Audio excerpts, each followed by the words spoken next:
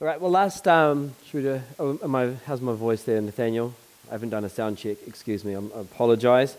If it's too deep and manly this morning, we'll get that sorted out for you. Put me back in my place here. Microphones can do wonderful things. Right, last week Becky picked up our series of looking at the story of the Bible. For those of you who might not remember, towards the end of last year, we started a series looking at the big story of the Bible.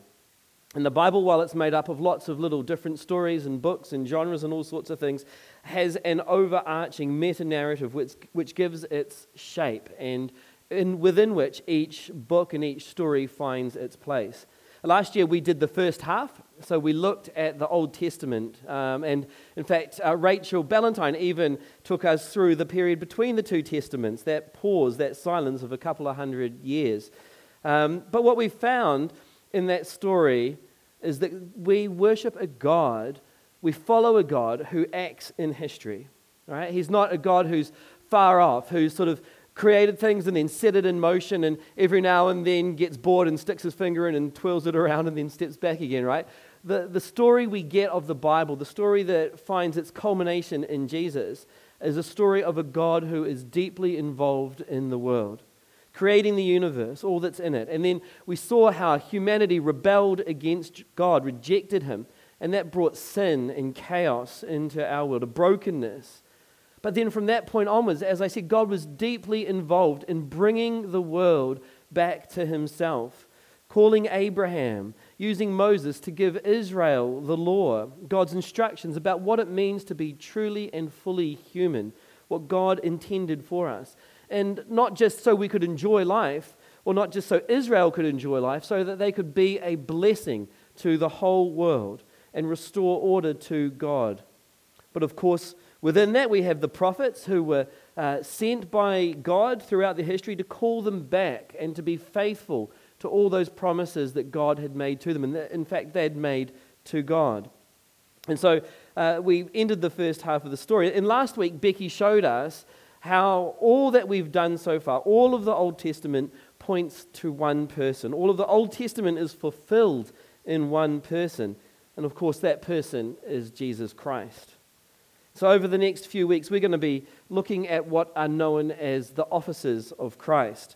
And that is what positions does Christ fulfill in his life. And there are three main offices that Christ fulfills. They are three key public roles that existed in God's people and were always focused on both serving God and serving God's people. And they are prophet, priest, and king.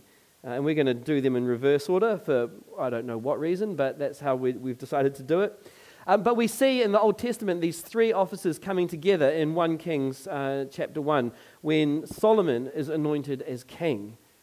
All right, so we've got the king Solomon. It is done by Zadok the priest and Nathan the prophet. And so together they complete the representation of God to the people and the people to God. We have the prophet Nathan, who speaks to the people on behalf of God. We have the priest who intercedes and offers sacrifice to God for the people and for their sins to build relationship once more with God. And we have the king who maintains God's righteous rule on the earth for God over his people. All three of these offices come together in the work and person of Jesus Christ. But of course, if you know your Old Testament well, you know that Christ fulfills far more than just the prophet, priest, and king. He also supersedes the temple. He supersedes the land. He supersedes the sacrifice and the sacrificial system.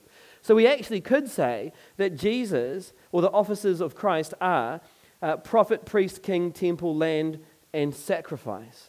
And we're going to be briefly touching on some of those other ones as we go through, but we will be focusing on those main three. So this morning, we're going to be looking at Jesus as King. So shall we pray? Heavenly Father, we thank you that you've given your word and that your word instructs us and guides us, Lord, but it also points us to the fact that our lives are not our own, that they belong to you and to the story that you have for this world. And that, Lord, we can be a part of that story. that we can have a hope and a future and a purpose with you and in your purposes, Lord, as we seek to align our lives with you.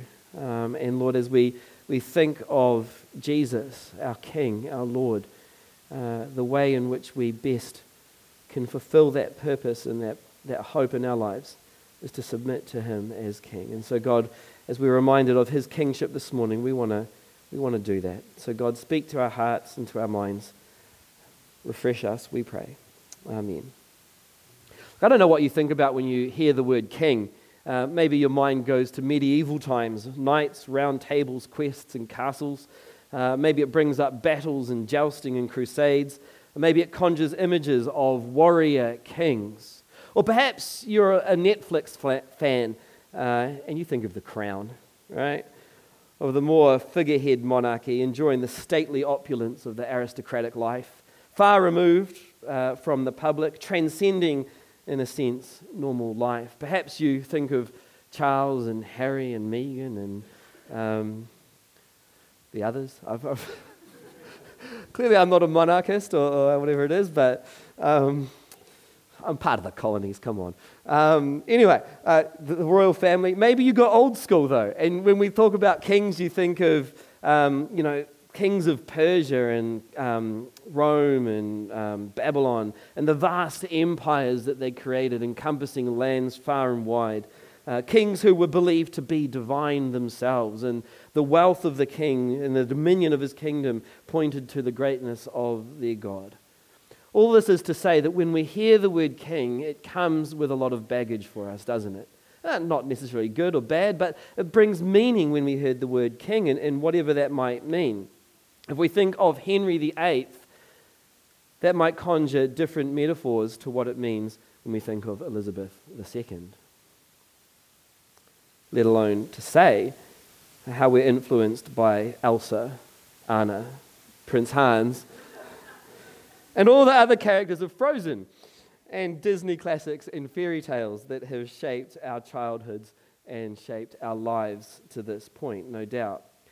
But my point is that 2,000 years ago, when Jesus came to this world, when Jesus came to take his throne, when Jesus came to be king, the people whom he came to had an idea of what a king was, what a king meant, and what they were looking for in that king.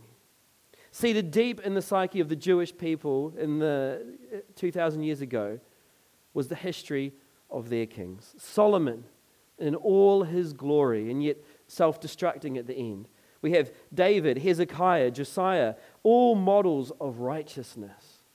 But on the other hand, from their history, there is Jeroboam, Ahab, Manasseh, and dozens of others who embodied the wickedness of Israel and the fallen and brokenness of the human heart, as well as foreign kings, most of whom were portrayed as symbols of evil in the world.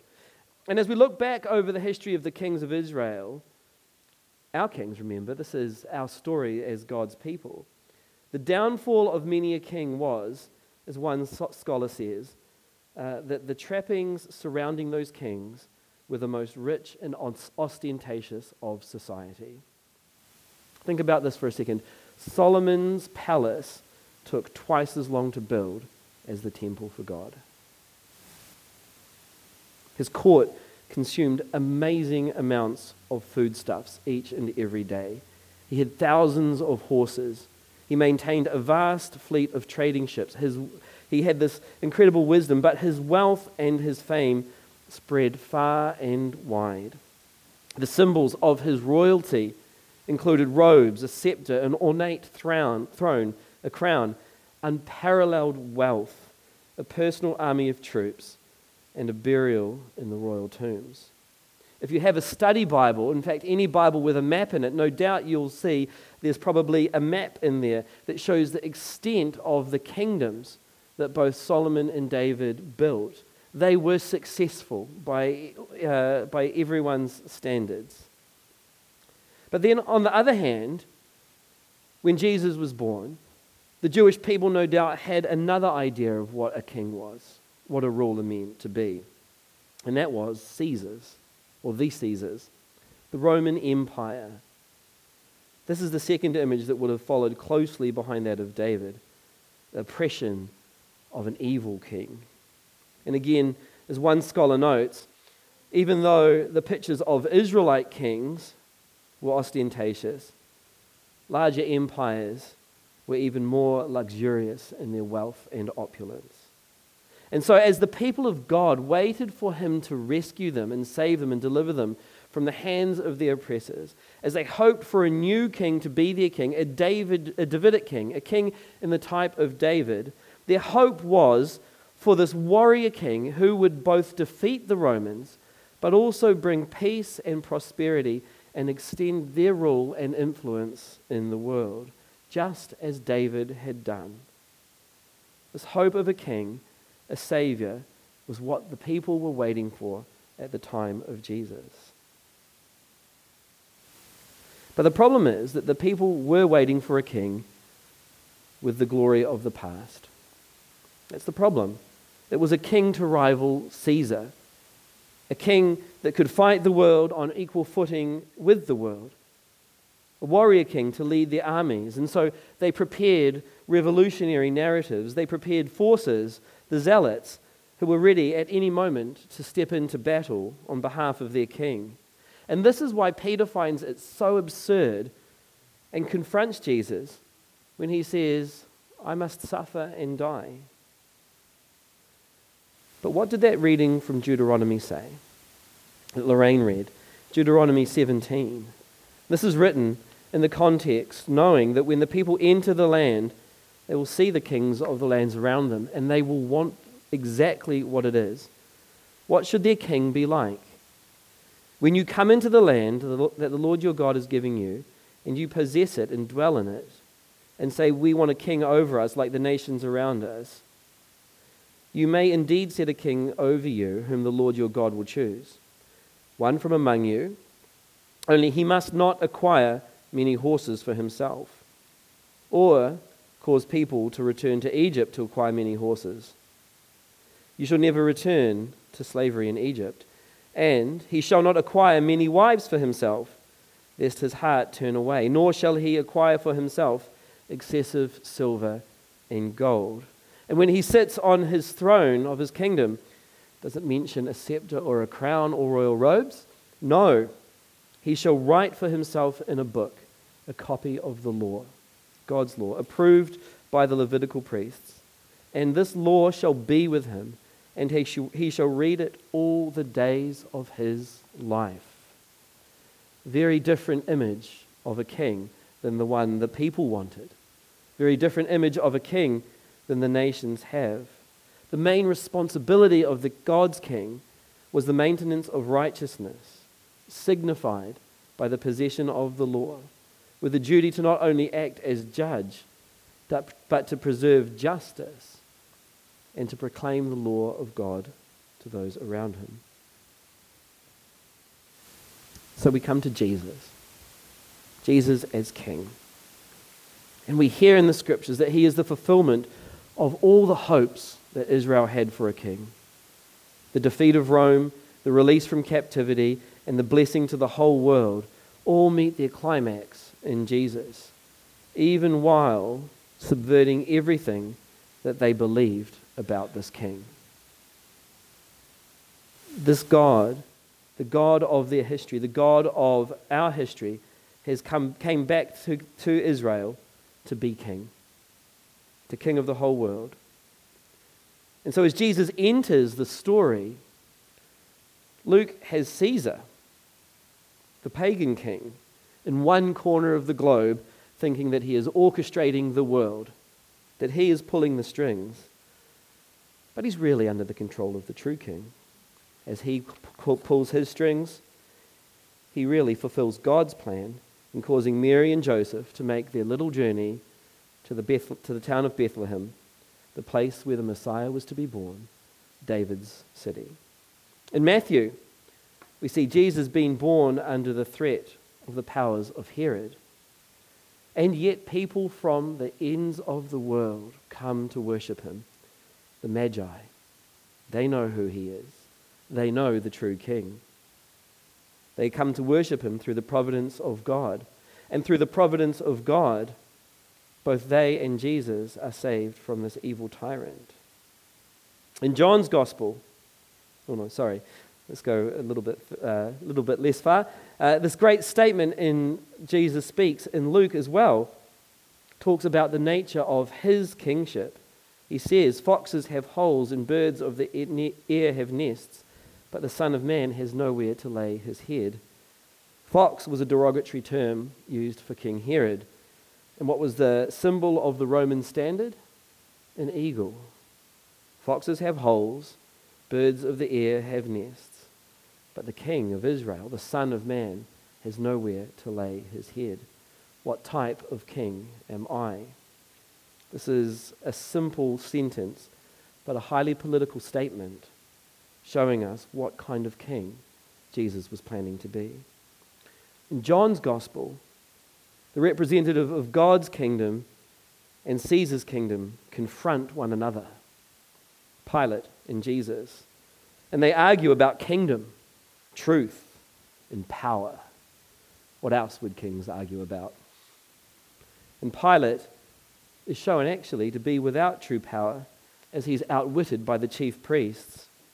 And Jesus goes on to his death, but in doing so he unveils in action the all-powerful love of God. In every instance, the resurrection seals the point. Jesus is King. He is raised Messiah, Lord of the world, Son of God in power. All authority in heaven and earth is given to me, Jesus said, and I am in charge. What does he say to his disciples? Now go, get on with my work. Jesus contrasts him against the rulers of the world in Mark chapter 10, verses 42 to 45. Jesus is a king like no other. He says, "You know that the rulers of the Gentiles lord it over them, and their great ones exercise authority over them. But it shall not be so among you. But whoever would be great among you must be your servant, and whoever would be first among you must be a slave of all. For even the Son of Man came not to be served, but to serve, and to give his life as a ransom for many." Jesus fulfills the Old Testament hopes of the King. David foreshadowed Christ in his sufferings that he experienced at the hands of Saul, his enemies, those who came for him, who were, in the most part, for David, his own people. Yet David remained righteous in submitting to God on many occasions instead of doing the things that were expedient and which would have killed Saul. But he preserved his life trusting in God to vindicate him. David faced Goliath and fought with faith. If we go back to the other leaders of Israel, Samuel, the leader of Israel before the kings, fought not with warrior prowess, but with a sacrifice to the Lord. Joshua, when facing the battle of Jericho, was given victory not in his own strength, but in the strength of the Lord, as he met the commander of the Lord's army and the battle was given to him. And so where does this leave us? If we don't see Jesus' life linked with his kingship and his bringing of the kingdom and his being king and Lord over all, this creates a space in which the church will not fill. A personal and private faith of our own, where Jesus is king of just my heart, not my whole life. An eternal hope in the future, because the secularists will say, well, that's never really going to happen. So don't do anything. Don't submit to Christ as king in your life now. Keep that hope personal. Keep it private. Keep it for the future.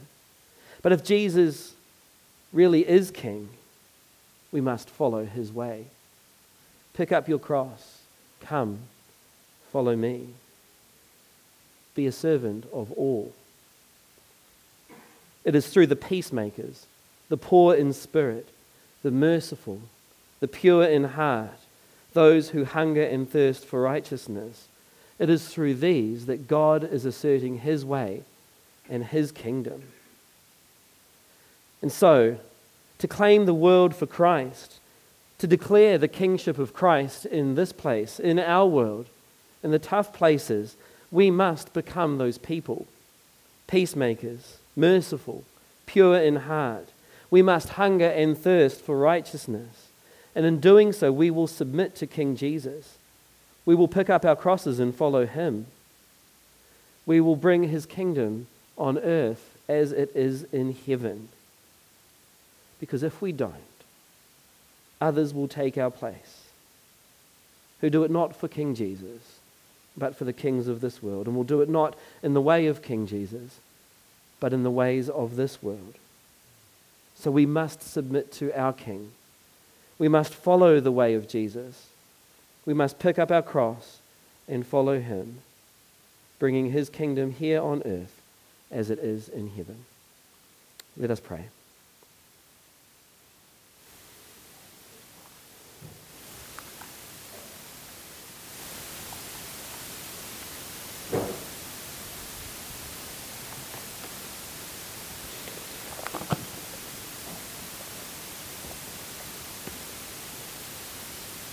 Lord Jesus, you're alive.